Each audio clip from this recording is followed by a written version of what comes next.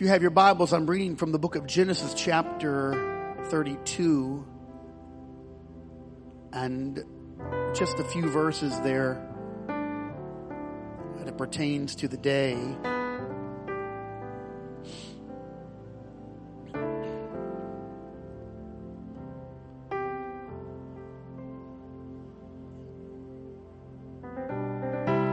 From the onset, I would like for you to know that the process of coming to this moment is treated with great care and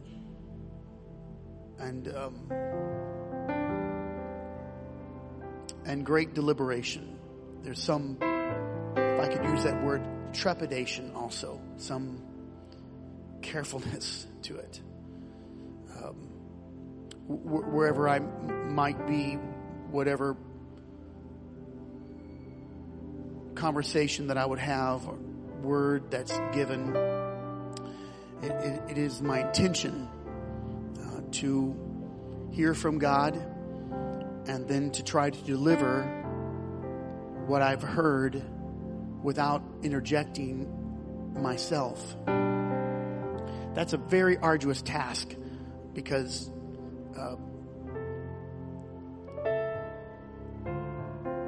there's always pieces of the speaker that seem to drift into the word. The only absolution that I have for that is that perhaps the word given is for the speaker. So you've heard me preach many times not knowing that I was not even talking to you. You thought it was for someone around the church when really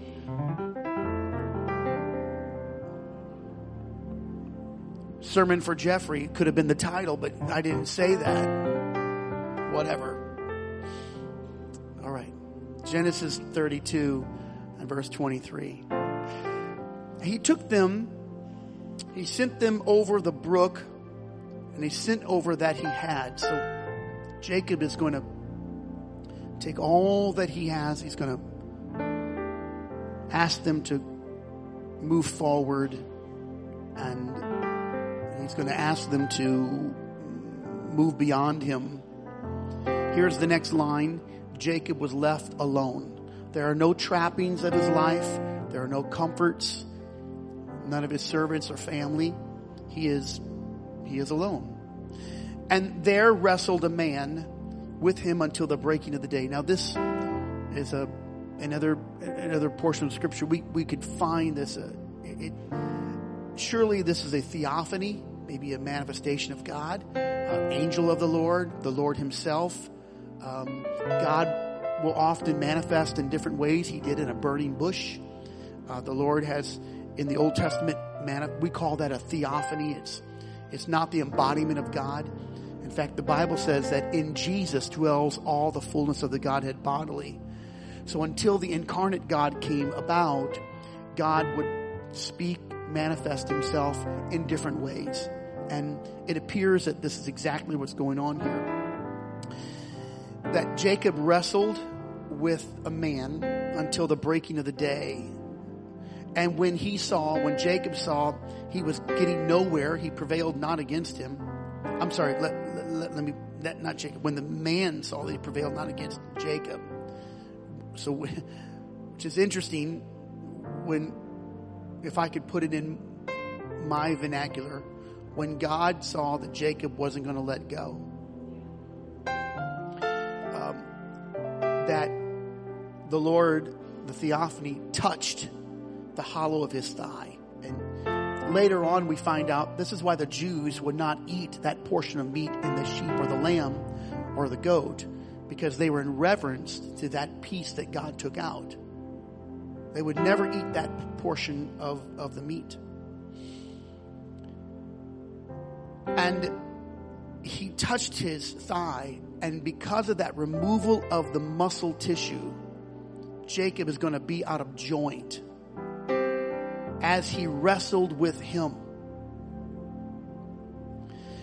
And he said, let me go, for the day breaketh. This is Jacob's response. I will not let thee go except thou bless me. So I speak today about wrestling with God. Amen. And all the people said amen. Now, what I'm about to do is step into a mess. I'm about to step into a quicksand mess of the American mind. What I'm going to do is I'm about to battle a cultural shift that is causing chaos in God's church. And there will be immediate resistance in the carnality of people because we have equated God with the U.S. government. As if this Bible was written in English to our culture. It was not. Now, we are citizens of this land, and we thank God for it. And we give reverence to all of our military personnel, people who serve our country. But you are still a foreigner in a strange land.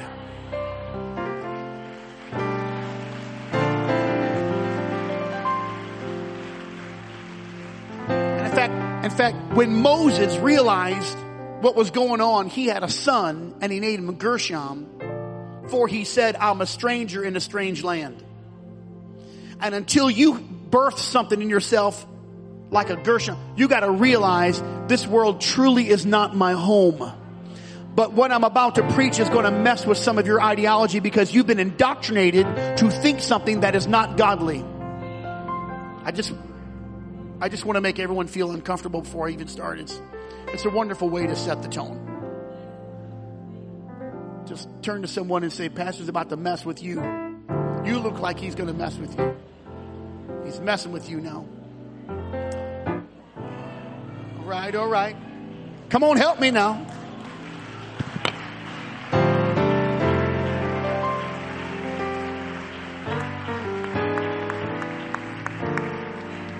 Everybody said in Jesus' name. Tell your neighbor they're beautiful, and then you may be seated.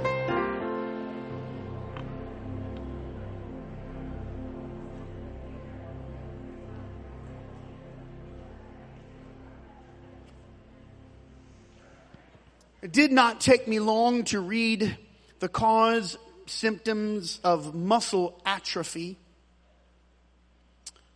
I've read some of the medical journals before, but the totality of them seem to rest on very similar causes, factual basis, and it's not left up really to assumptions. I'll offer this to you from the Cleveland Clinic. It mirrors a host of other journals. They write, muscle atrophy is the loss or the thinning of muscle tissue. That's probably the most simplistic form for those that are not affiliated with all the other medical terms. Of course, not to be oversimplistic and knowing there are a myriad of genetic reasons for such muscle loss. There's malnutrition and age, perhaps some other condition.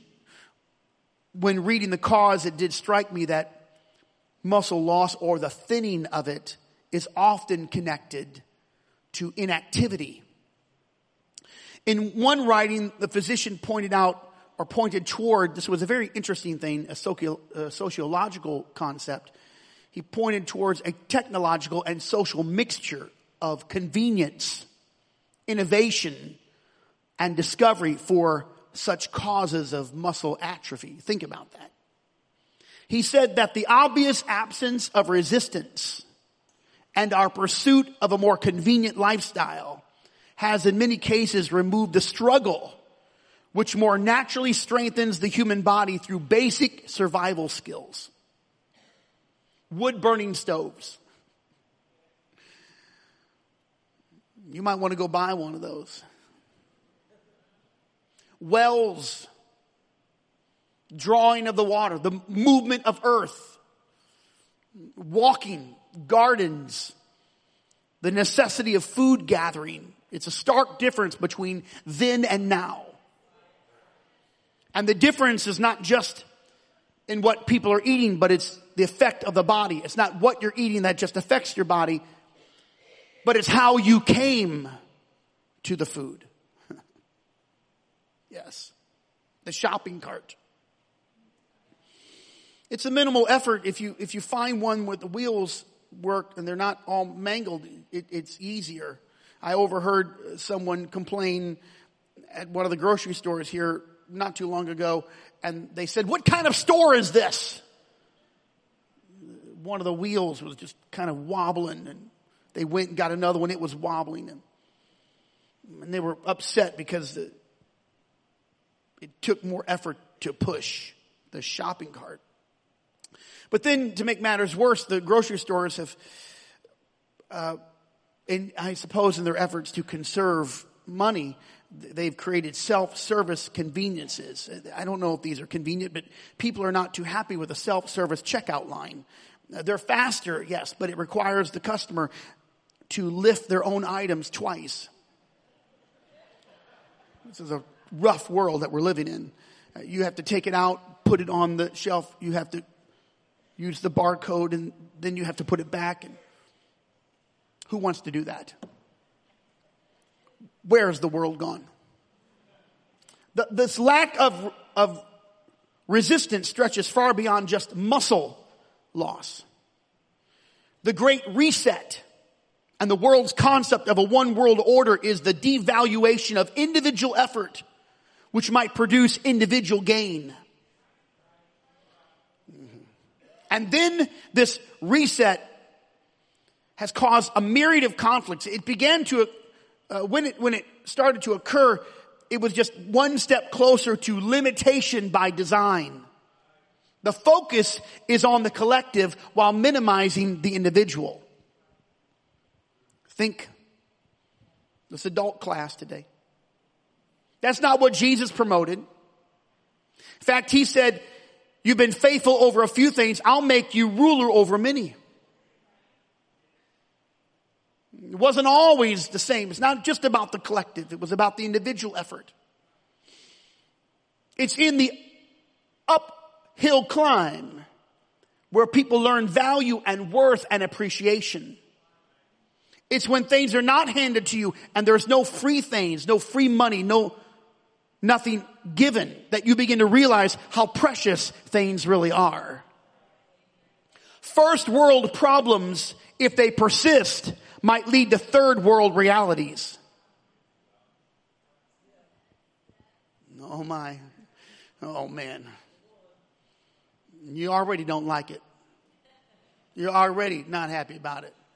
Because you're going to go to the grocery store and you're going to find that cart that works right. And you may not say it out of your mouth because I just told you not to. But you'll be mumbling under your breath. When is Walmart going to get some new shopping carts? The patriarchs and the matriarchs of the Old Testament were looking for the Messiah. Many of those searched for him. And they were cold and naked, and the Bible says, sawn asunder. They were often desolate and in wanderings. The Bible tells us they didn't see the promise. They believed it. They longed to see it. In fact, Hebrews 11, these all died in faith, not having received the promises, but having seen them afar off and were persuaded them and embraced them and confessed that they were strangers and pilgrims on the earth. They struggled with the prophetic word, but they never saw it come to pass in their lifetime. But they did not give up on it. And then came John the Baptist. He is the human plank between the Old and New Testaments. He would introduce Jesus, the Lamb of God, which takes away the sin of the world. But John then was beheaded, not having seen the miracles which Jesus performed. He only heard it secondhand. It was secondhand knowledge. The disciples and so many others which followed the Lord, they were slaughtered by their oppressors, some beaten to death, some ran through with a sword, some stoned to death, some were hung. Paul reported of himself, and I quote, I have been in prison more frequently. I've been flogged severely. I've been exposed to death. 5 times I received from the Jews 40 lashes, minus 39 times. 3 times I was beaten with rods. I was stoned. I was shipwrecked 3 times. I spent a night and a day in the open sea. I've been constantly on the move. I've been in danger from rivers and bandits and my own countrymen and Gentiles, and dangers in the city, the country, the sea, and even false brethren. People I thought loved me, I was in danger of them. I have labored, toiled, I've been without sleep, I've known hunger, thirst, I've gone without food, I've been cold, and I've been naked. And if that physical ailment was not enough, Paul said, and I quote, beside everything this, I face daily pressure of my concern and care for all the churches. Out of that comes this prolific, powerful man who raised the boy from the dead when he laid on top of him, who called out powerful demons and incredible things from God, because strength comes through the struggle, ladies and gentlemen. The soul winner, teacher, leader, preacher that Paul was came through the struggle. No one achieves spiritual insight without a fight. I cannot hand it to you. I cannot teach it to you. You cannot be trained in it. It comes through suffering and heartache. It comes when praise enters your mouth when there's no logical reason for you to praise. It comes when you give, when you have so little to give. It comes when you serve, when you are worn out. It comes when you offer grace and mercy, when you have nothing in return. Strength comes from resistance, and insight and authority and stability comes when you are stable in the middle of your storm. The early church and those believers scattered throughout Asia Minor into the far reaches. Many of them just were running for their own life to escape the cruel deed of wicked men.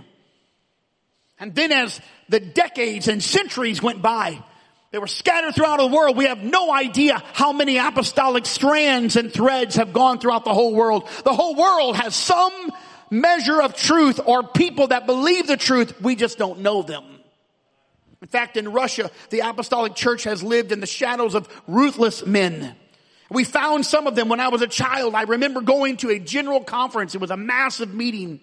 It was just one general conference everybody would go to. All the families would go. And I can remember that they found some people. Brother Nathaniel Urshan introduced what he called the Siberian 7.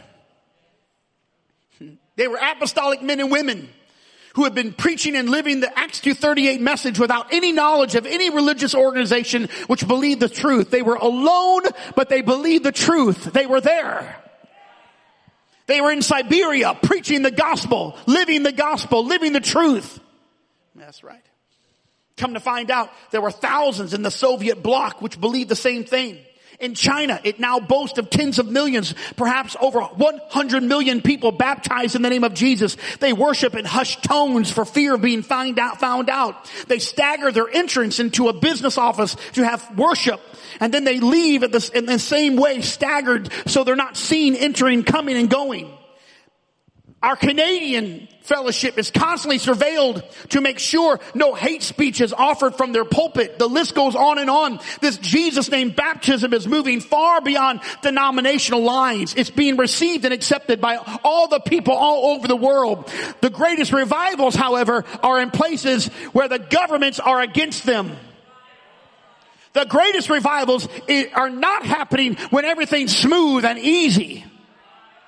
Many people are receiving the Holy Ghost where it's not welcomed. In fact, among the Muslims, if you're found out, you can lose your business, your home, and even your life. Your life is on the line if you trade in Islam for Jesus Christ.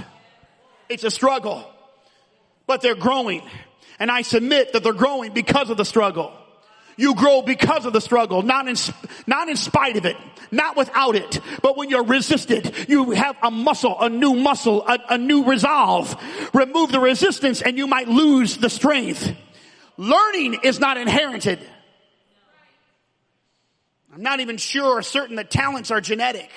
Maybe you have a propensity, but it still takes practice. Rehearsal takes time.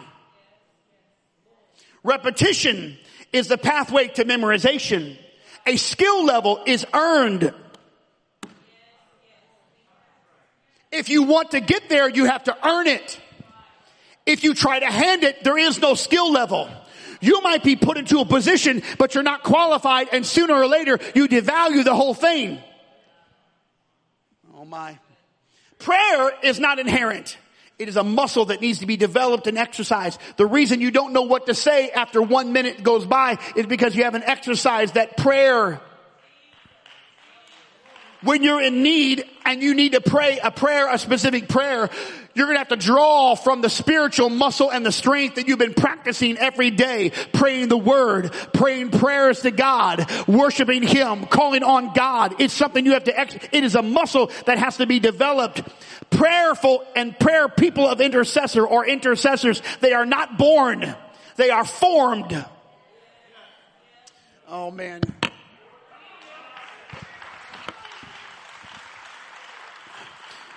But something has infiltrated the church and we got a spiritual welfare system going on. And we think, well, everyone should be spiritual and we're all, what are you talking about? That's not how it works. You don't drop your children off and tell the people, teach them. Because I'm not going to do it at home. That's why I bring my kids to church, so you can teach them. We've been doing that in the public school system and saying, listen, I gave you my kids 8 hours. They ought to know how to read. And then when they come home, we do nothing. That's not how it works. And now we're seeing the result of a mismanaged society who thinks that they deserve to be intelligent. And we have a church who thinks, well, I go to church, I should have power with God. No, you don't have power with God. You have to have a walk with God every day. And you got to get up and say, I need you, Lord, in the day and in the night.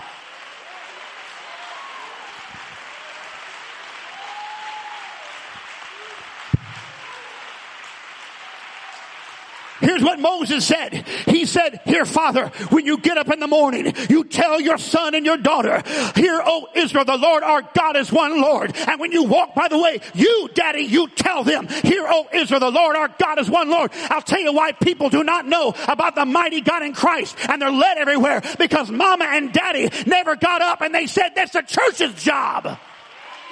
I'm standing here to tell you, and I'm pushing back on a culture that says that the church is supposed to make us spiritual. No, you got the word. The veil has been torn. You got to get inside of that thing and say, I got to have a walk with you, Lord.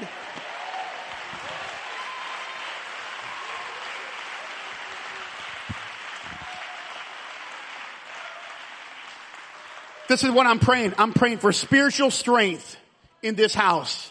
That when you go through a trouble and a storm, you are not shaken and you are not removed and you are founded in God.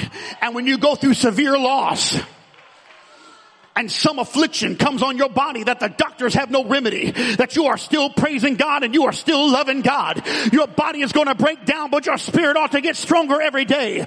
Your issues are going to rise up, but your Holy Ghost ought to get stronger every day. I've been through suffering. I've had false brethren. I've been in peril. I've been in the open sea. But my God is going to be faithful. What's going to separate me? Nothing.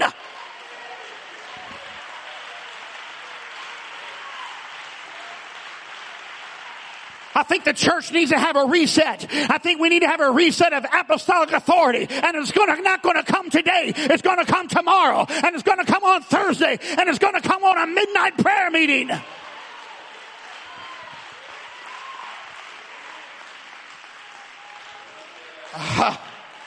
I'm preaching and I know my office of a pastor, but I'm not a professional.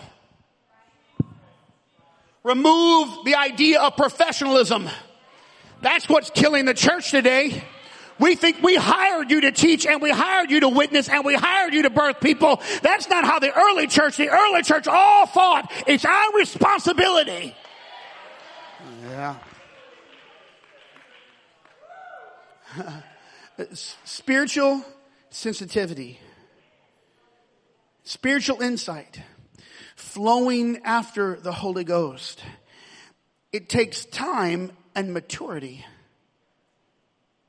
If you're new to the Lord, just get in the path, and over time you're going to figure this out.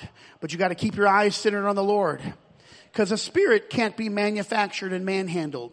Jesus said the Spirit comes and goes. You don't know where it's coming. You don't know where it's going. You just have to be sensitive after the Holy Spirit. If a person's going to minister, which means to serve, then that person has to be prepared. Are you ready?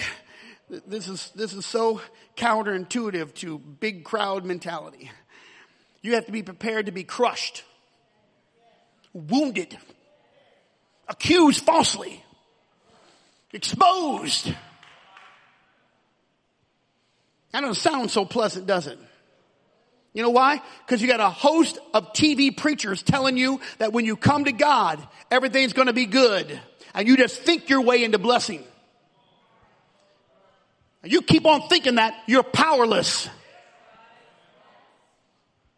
Because the depths of ministry is first attended by suffering. Don't lose your faith in the middle of suffering. Even if you are the one who caused yourself to suffer. Put myself in this mess. Okay, well get up now and get to the house of God and get to your private prayer room and open up your scripture because you're coming out of that. You don't have to live in that. That's going to make you stronger. Don't believe the report of the devil. He's a liar. You can come out and you can be stronger than you were before. When you get on your knees, you'll learn how to stand. I'm not where I want to be, but I'm not where I used to be. Hey. I'm talking to you now. The Lord wants to do something to you. Do not lose your courage in the middle of the trial. Yes. Even the idea of Christianity has lost its value. Everyone is a Christian. They say, well, I'm a Christian. Well, the proper term is disciple. In fact, it looks like Christianity, even the term Christians was not, it wasn't even known for some time in the church. It was probably, well, we know from Acts 2 to Acts 10, there was a decade there, and that 8 chapters, a decade had passed. So chapter 11, it might even been further along. It might have been 15 years after Pentecost, which means it had been 15 years 11, 10, 15 years after Jesus had died. Here's the scripture in Acts 11:26. And the disciples were called Christians first in Antioch. But before that, they were just called disciples. So we dropped the disciples here. No one's a disciple. We're Christians. What does that mean? Well, that's subjective. That's subjectivism. Well, Christianity to me is no, disciples. So you can be a Christian today in our world and not be a disciple. I choose to be a disciple. And to be a real Christian, you have to be a disciple. And to be a disciple means you're a devoted follower, a proponent, a student, an advocate, an apologist for the one they're following. I'm in defense of the gospel, which means you don't know what you believe until you have to defend it. Oh, man. The Lord spoke this to me early in the morning. It was in my spirit. Perhaps the worst witness is not the hypocrite. It might be the person that's the worst witness is the one who says, I don't know, that's just what my church tells me. I can deal with the hypocrite. I can't deal with the person who has no relationship with the scripture. Well, that's just what my pastor preaches. That's why we do it. Is that why you do it? Well, then you're following a man, and you're in trouble. And you're in big trouble. Because I could have a brain freeze and tell you some crazy thing, which is not beyond me. I might have already done that. These were more noble than those in Thessalonica in that they received the word with all readiness of mind and then went home and searched the scriptures to see whether those things were so. The Bereans had it together. They were like, come on, bring it to us, preacher, bring it to us. And when he got done, they said, okay, now let's check out the scripture. Well, what scripture? They only had the Old Testament. They were going through the Old Testament saying, let's make sure that's right. Oh yeah, that's right. We're going back again. And as long as you're in the word, I'm following you. You got to know what you believe. Hear me. Mom and dad, grandpa, whoever you are, you get at your table and you open up the Bible. You get in a car and you talk about Jesus. Do not say, I brought my kids to church all their life. I raised them in church. I don't know what happened. No, you did not raise them. There are no beds, cots, dressers here. You raised them in your home. I'm looking for a generation of people that will love this truth and defend this truth. And I'm going to trust Acts 2:38 is still good. And Acts 2:39 is still right. And Colossians 3:17 is still right. Whatever we do, we're doing in word or in deed. We're all going to do it in the name of the Lord Jesus. You got to get back to the word. We're saved by baptism. That's what Peter said. That just as Noah was saved by water, even so baptism saves us.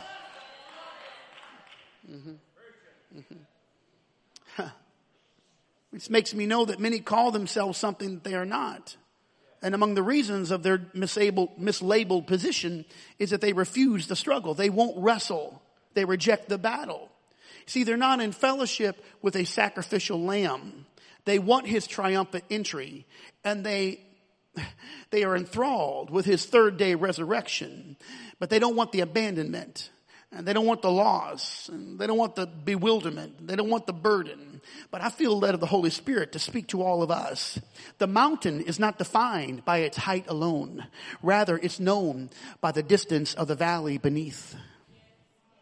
Strength is always measured by the level of your resistance.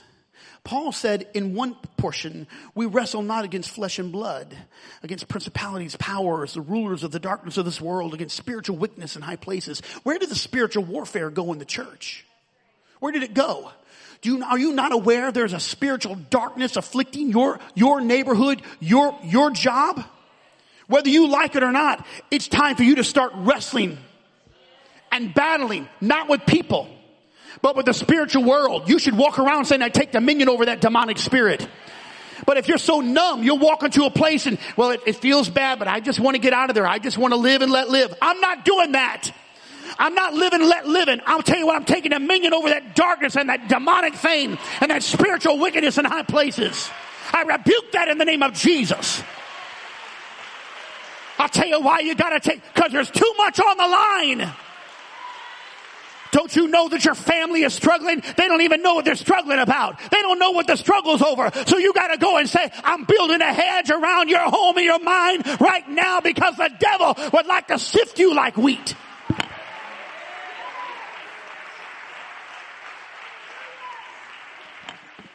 It's not just demonic spirits. Here comes the next part. Paul writes to the church of Colossae, mortify therefore your members which are upon the earth. Fornication, uncleanness, inordinate affection. That's a perverseness. Evil concupiscence. That's a sexual perversion. Covetousness, which is idolatry. You covet everything. You want everything. It's idolatry. For which things sake the wrath of God cometh on the children of disobedience. Because of that, put to death, therefore, whatever belongs to your earthly nature. Sexual immorality, impurity, lust, evil desires, greed, which is idolatry. Because of these, the wrath of God is coming. Mortify the deeds. Mortify comes from the meaning to put to death, to kill. Mortify, the state of being subject to death. Some things need to be put to death. In me and in you.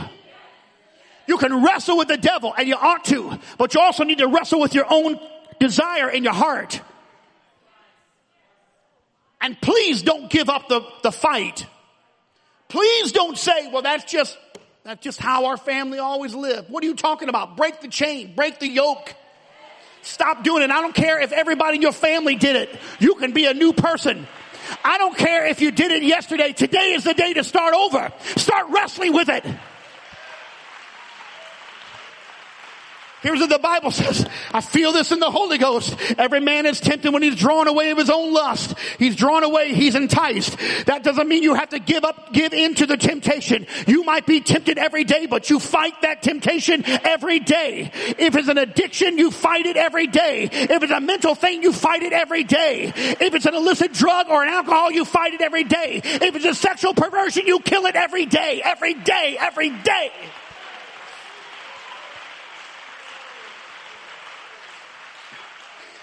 I'm concerned that we stop fighting because we're a little wore out. And we're like, man, I just keep fighting this temptation every day. That's okay. You might have to fight it until Jesus comes. But I promise you, when that trumpet sounds and the dead in Christ rise first and you start drifting up into the sky, you'll be glad that you are fighting your temptation and killing your flesh every day. Can you hear what I'm saying today? I want you to hear with your heart. If something unsavory or unwholesome was handed down to you from your family or a member of your family, fight it until you kill it. And if it rises back up again, you fight it and you kill it. And if it comes back a third time, you keep fighting it and you kill it. Until you start conquering it. Until it becomes old hat and say, you know what, I gotta fight that again every time. I gotta fight that negativity. I keep thinking negative thoughts. You gotta lift up your head and say, my redemption draweth nigh. The Lord is my refuge and my strength. I shall not fear in the time of trouble.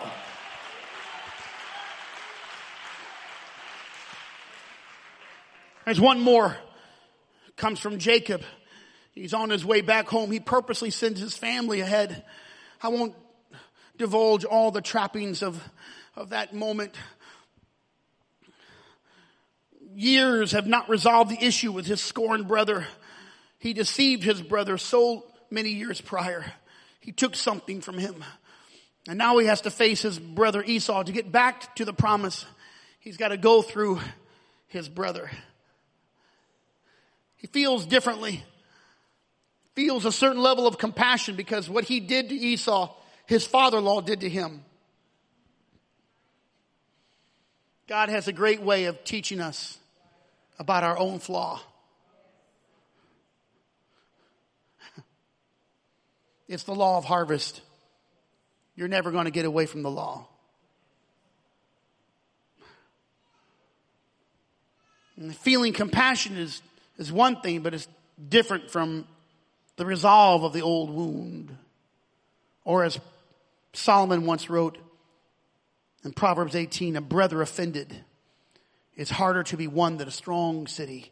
Their contentions are like the bars of a castle. The reason that Jacob sought out Peniel, he went there to struggle. He went there to fight. He went there to wrestle. He went there to strive. He was in conflict. And it took a moment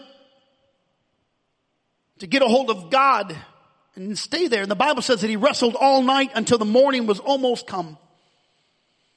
He struggled, he pulled, he tugged. In the late hours, Jacob held on to the midnight hour, and then the graveyard shift. We're not privy to the knowledge of hypotheticals. We don't know what might have happened if he would have just given up.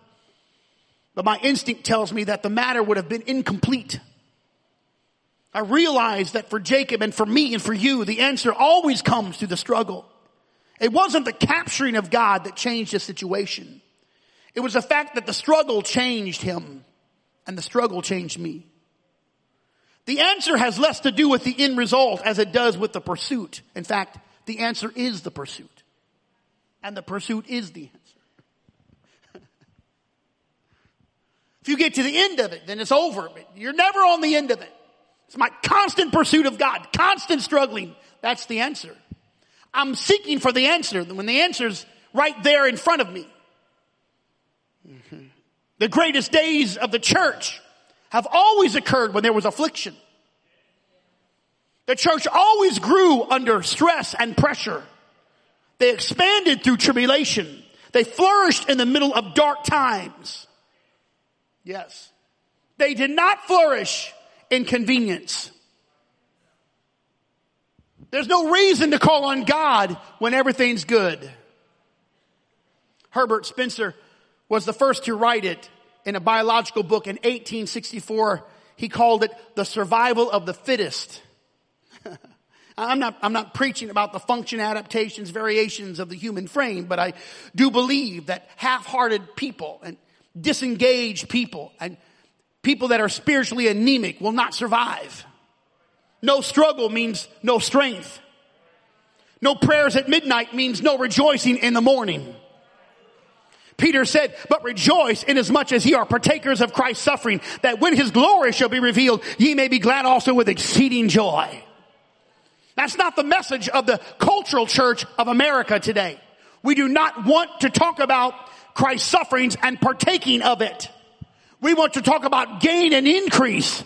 But I just want you to know it's okay to rejoice when you're suffering. Colossians 1:24, who now rejoice in my sufferings for you and fill up that which is behind of the afflictions of Christ in my flesh for his body's sake, which is the church. A whole church is going to suffer. Everyone's going to be down. And you can look up and say, well, I don't want to go to a church that's in suffering and pain and turmoil and heartache. Let me tell you, that's the only way that we're going to get strong. If you really want a Holy Ghost revival and a revival in your family, you're going to go through some dark times. But rise up, ladies and gentlemen, and start to rejoice. God is on your side. You're doing the right thing. You got to wrestle this thing out. Moses chose to suffer with the people than to enjoy the pleasure of sin because he knew that the season would change. And I'm concerned that the body of Jesus Christ, the church, has been infected by the mindset of a world, or at least a portion of the world, which has disdain for the struggle. They are enamored with reward, but they reject the process. Are you hearing me now? You have a process. God's putting you through a process. When you are tried, David said, he'll come as pure gold, but not just one trial. 7 times you're in the furnace. And you're going to tell me, Pastor, how long do I have to go through this? You might have to go through this for a couple of seasons. You might have to go through it 7 times. But when you get out, you're going to be pure. You're going to be tried. You're going to be right. Your spirit's going to be right. And God's going to use you for his glory. Yes. So for all those who don't know, if you have yet to fully grasp the Bible's doctrines, keep wrestling, dig, find a place of prayer and ask God for a revelation. But don't give up. If you struggle with understanding, well, here's what James said. If any of you lack wisdom, let him ask of God. He gives to all men liberally and braideth not. It shall be given to you. I don't really know what to do. Ask God. He'll give you wisdom. But whatever you do, keep yourself in the path. Here's your path. I hope you're hearing me now. Be planted when life is easy and be planted when life is hard. Be consistent when there's no pressure and you feel good, but also be consistent when the pressure is unbearable. Paul said this, fight the good fight of faith. Lay hold on eternal life. You are called. You professed a good profession before many witnesses. See, not every fight is the good fight, and not every fight is worth the effort. But this is the one fight that's going to be worth it all. It's the good fight of faith. You say to the world, to yourself, to the devil, to the concepts of the world, whatever, you say, I'm not giving up. I'm going to hold on. I'm going to keep being faithful. I'm going to keep in the path. I'm going to set my roots down. I'm not going anywhere. The devil's not chasing me out. You're not chasing me out. Trial's not going to chase me out. Sickness is not going to discourage me. I'm going to rejoice in every step of the way. Because I'm wrestling. I'm going to be wrestling from now till Jesus comes. I'm holding on. I'm not letting go. I don't have it all yet, but I'm attaining. I'm striving. Oh, I feel like if I read the scripture, the devil will have no room to operate in your mind. Here's what Jesus said. Ye shall be hated of all men for my name's sake. The name of Jesus is going to be the separation. It's the separation. But he that shall endure unto the end. That doesn't sound very comforting. You're going to have to endure. Oh. You may never get the gold watch. You're just going to endure. The gold watch won't come on this earth. Oh man. This false concept is infecting the churches today. Because you think that when you follow Jesus Christ, it's all going to be wonderful and good. I'm going to tell you, in this life, you're going to have heartache and tribulation and pain and suffering and rejection. If Paul went through it, you're going to go through it. You're going to have things said about you from people in the church. And they might be right and they might be wrong. They might be right and wrong at the same time. In fact, if they say anything, they're already wrong even if it's right. And if they say anything, they ought to be careful because somebody's going to say something about them. I've already seen my fair share of hypocrites. I watched a man right here rebuke another man for not paying his tithes, and the man that was rebuking him hadn't given $1 in over a year because he's a hypocrite. I didn't preach like this when I had black hair. When my hair went gray, I threw caution to the wind. Come on now, we got to get right. If you don't get right, you're going to get left. I don't know, it's on a sign somewhere. If you don't get right, you're not going to be saved. If you think it's all going to be wonderful, it's not all going to be wonderful. You're going to walk in dry. You're going to walk in weak. You're going to walk in wondering why you're here.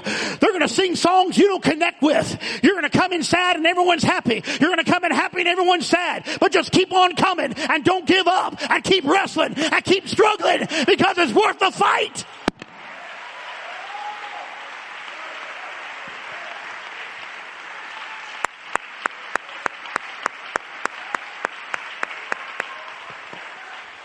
Yay! You just got to keep tugging. You got to keep struggling.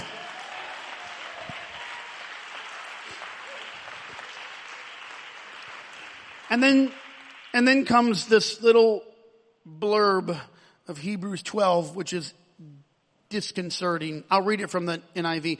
Endure hardship as a disciple. God is treating you as sons. For what son is not disciplined by his father? Not me. It's not Scotty.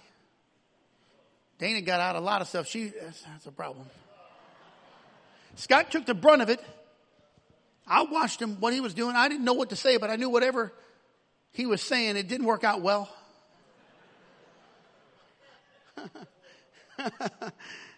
He was like Lewis and Clark paving the way. I'm not sure where to go. That's not the way. Yeah. What father doesn't discipline the son? How many of you have at least 4 sons? Raise your hand. You have at least 4 sons. 4?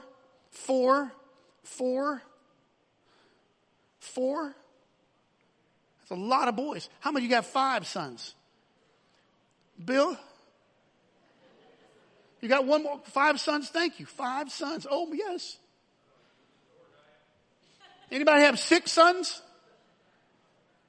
5's it? What's wrong, Bill? What happened? Kept trying for a girl. It's your fault.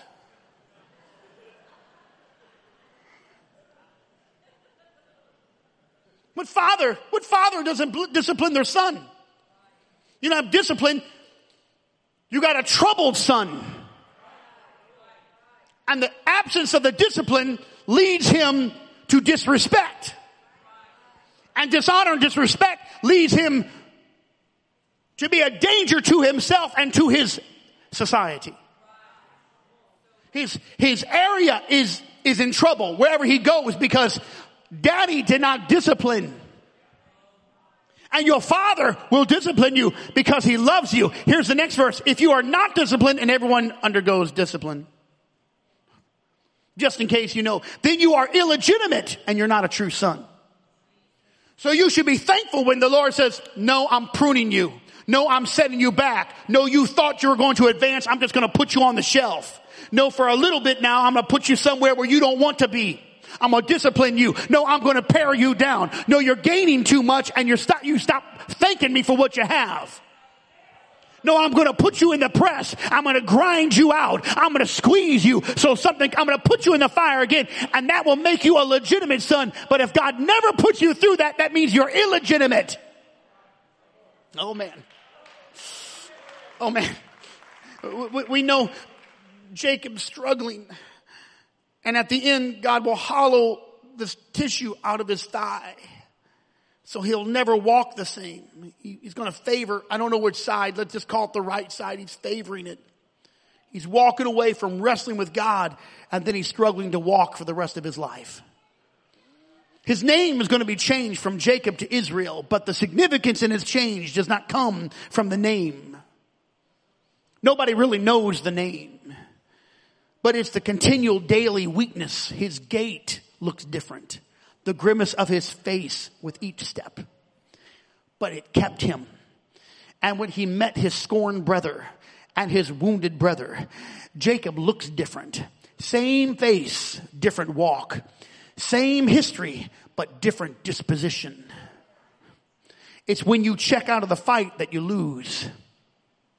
You never lose in the struggle. You're not losing even though you think you're losing. You're gaining. And God wants to change your name. But no one's going to really see the name change.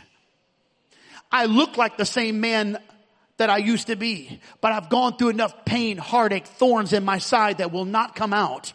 I look like the same person. I've got the same title. But you're looking at a different man. I'm not the same man I was 10 years ago. No. I'm not the same man I was when I went through all of that stuff 5 years ago. I'm not the same person. I look like the same, but there's a wound in me. It's helping me. I'm thinking a little different. Floods of mercy are coming over me that never came over me before, even when I'm frustrated. Why? Because the Lord has put me through some things, has pressed some things out of me. It's put some things in me. And when you reject the struggle, then you become weak in God. And that's when you float around. You don't know if you're going to come or not. You won't sign a commitment. You never show up for anything. Why? Because you are led by your feelings. You're not led by your decision. You got to make a decision for Jesus Christ and say, right now, I'm not going anywhere. Right now, I'm going to stay in the night. I'm going to wrestle until I conquer this thing. And when I conquer it, I'll never be free from it. Amen. So I say, rejoice in the Lord. And again, I say rejoice. Rejoice in the Lord. Rejoice in your affliction. Rejoice in your suffering. Rejoice in your dilemma. Give God praise when you don't have the logical reason to give him praise. Start to transfer praise and worship from what's been given to you to what he has done. He didn't have to do it in your life. He did it for your life. I praise you for your excellent greatness. I praise you according to your excellent greatness. I praise you, Lord, because you're in the power. I praise you, Lord, for your mighty acts. They didn't all come to me, but I praise you for your mighty acts. I praise you, Lord, for healing that person and delivering that. I praise you, Lord, for the church. I praise you. And when I'm low, I give you praise. And when I'm struggling, I give you praise. And when I am in prison, I'm going to sing praises to God in the midnight hour. And when I praise you, Lord, I might look the same on the outside, but something's starting to change in my heart because I never let you go. And it's not going to be the same for everybody. Because the Bible is not a socialistic book. He raises people up and he sets people down. He's not given the same gifts to everyone. He's not going to do it. He hasn't done it. He will never do it. Because he does it according to your level that you can handle it. He's not going to give you something that will cause you to lose your eternal hope. In fact, he might take things away from you just so you can be saved. He might wound you because it's better for you to go to heaven lame, blind, crippled, wounded, watch this, friendless, than for you to go to hell with a lot of people around you. Because when you get there, you'll see nobody. It's a place of weeping and gnashing of teeth. So don't think this is going to be fair. There's no fairness. Who said fair? Anyone say fair? Jesus had a whole host of people that followed him. Then he had 70 that he sent out by 2 and 2. Then he had 12. Those were wonderful. Those weren't even among the 12, on the 70. And then among the 12, he had Peter, James, and John. And then among Peter, James, and John, John said, I'm the one that Jesus loved the most. So don't talk to me about fairness. He looked at Jacob and Esau, and the Bible says this, I'll let you deal with it. Jacob have I loved, but Esau have I hated.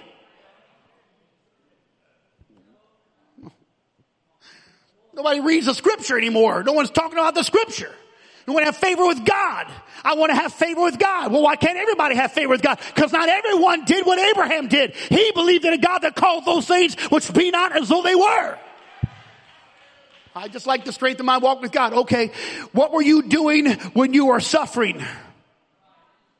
Mm-hmm. What were you giving when you were empty? I'm going to tell you right now, there is a way. And if you get in that path and in that way, God is going to bless your life. He's going to keep you. You might have to struggle and wrestle, but He's going to keep you. And the growth in your life, there's going to be spiritual muscle and resolve in your life. I'm preaching the word to the church. I'm standing against the concept of this world. It's corrupted your thinking. You do not deserve anything. You don't deserve anything. You strive for the kingdom. You pursue God. Just because you were born in a church and a parents that love God, that did not make you spiritual. Do not think your family will be spiritual because you attend a church. Oh God. All right. I'm almost done. I'm not done. I'm never done. But for now, just for now, I'm feeling the burden of your life. Just for now, there's a struggle in you. You prayed about it. It hasn't gone away. I've prayed with many of you. It hadn't gone away.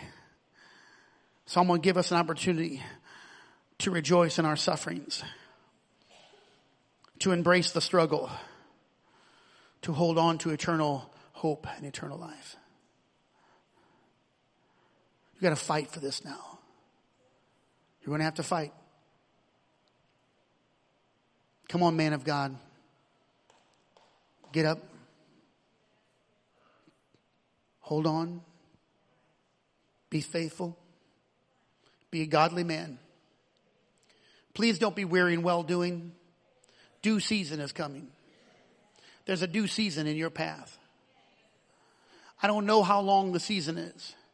And I'm sorry to tell you, all the seasons are different for everybody. Some seasons last years, some a few months, some the duration of your life.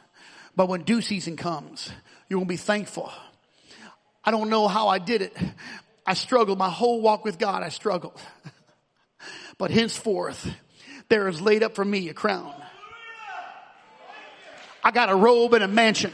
I'm not living for peace right now. I'm in the struggle and I'm going to keep on fighting. I got to fight. If you're going to have holiness and godliness, you're going to have to fight for it. It's not going to jump on you or on your family. You're going to have to fight for holiness and godliness and separation from the world. You're going to have to argue and fight and debate and say this is how we've got to live. When you keep holiness, holiness will keep you.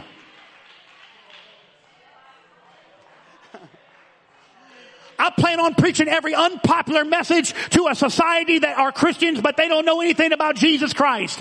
I want to preach all the unpopular topics because I know that if it's in the book, God approves of it. It doesn't matter what everyone else says. It might be unpopular to our culture, but it's got to be right with God.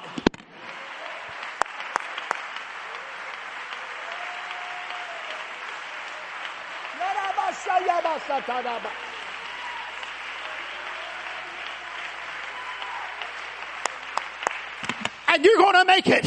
And God's on your side. And you will overcome. And you are overcomer now. And you're going to struggle right through it. And God's going to give you victory in the struggle.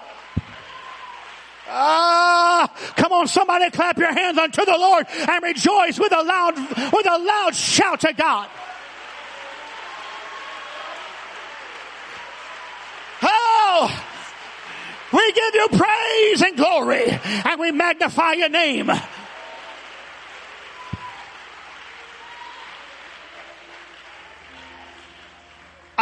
Please stand with me. I don't want to purposely call you out. And there's many that I don't know. But if you've gone through struggle, affliction, bewilderment, suffering, pain, loss, sickness, all this stuff, you don't even have to declare it all, but I know the church is full of it. I just want all the people that have gone through that and are going through it, I want you just to take some time. We're going to just rejoice in the Lord. We're going to rejoice because of it. Because we've trusted that God is able to keep us and guide us and restore us. He's nurturing us. Yes, yes, yes, yes, yes. Jesus, Jesus.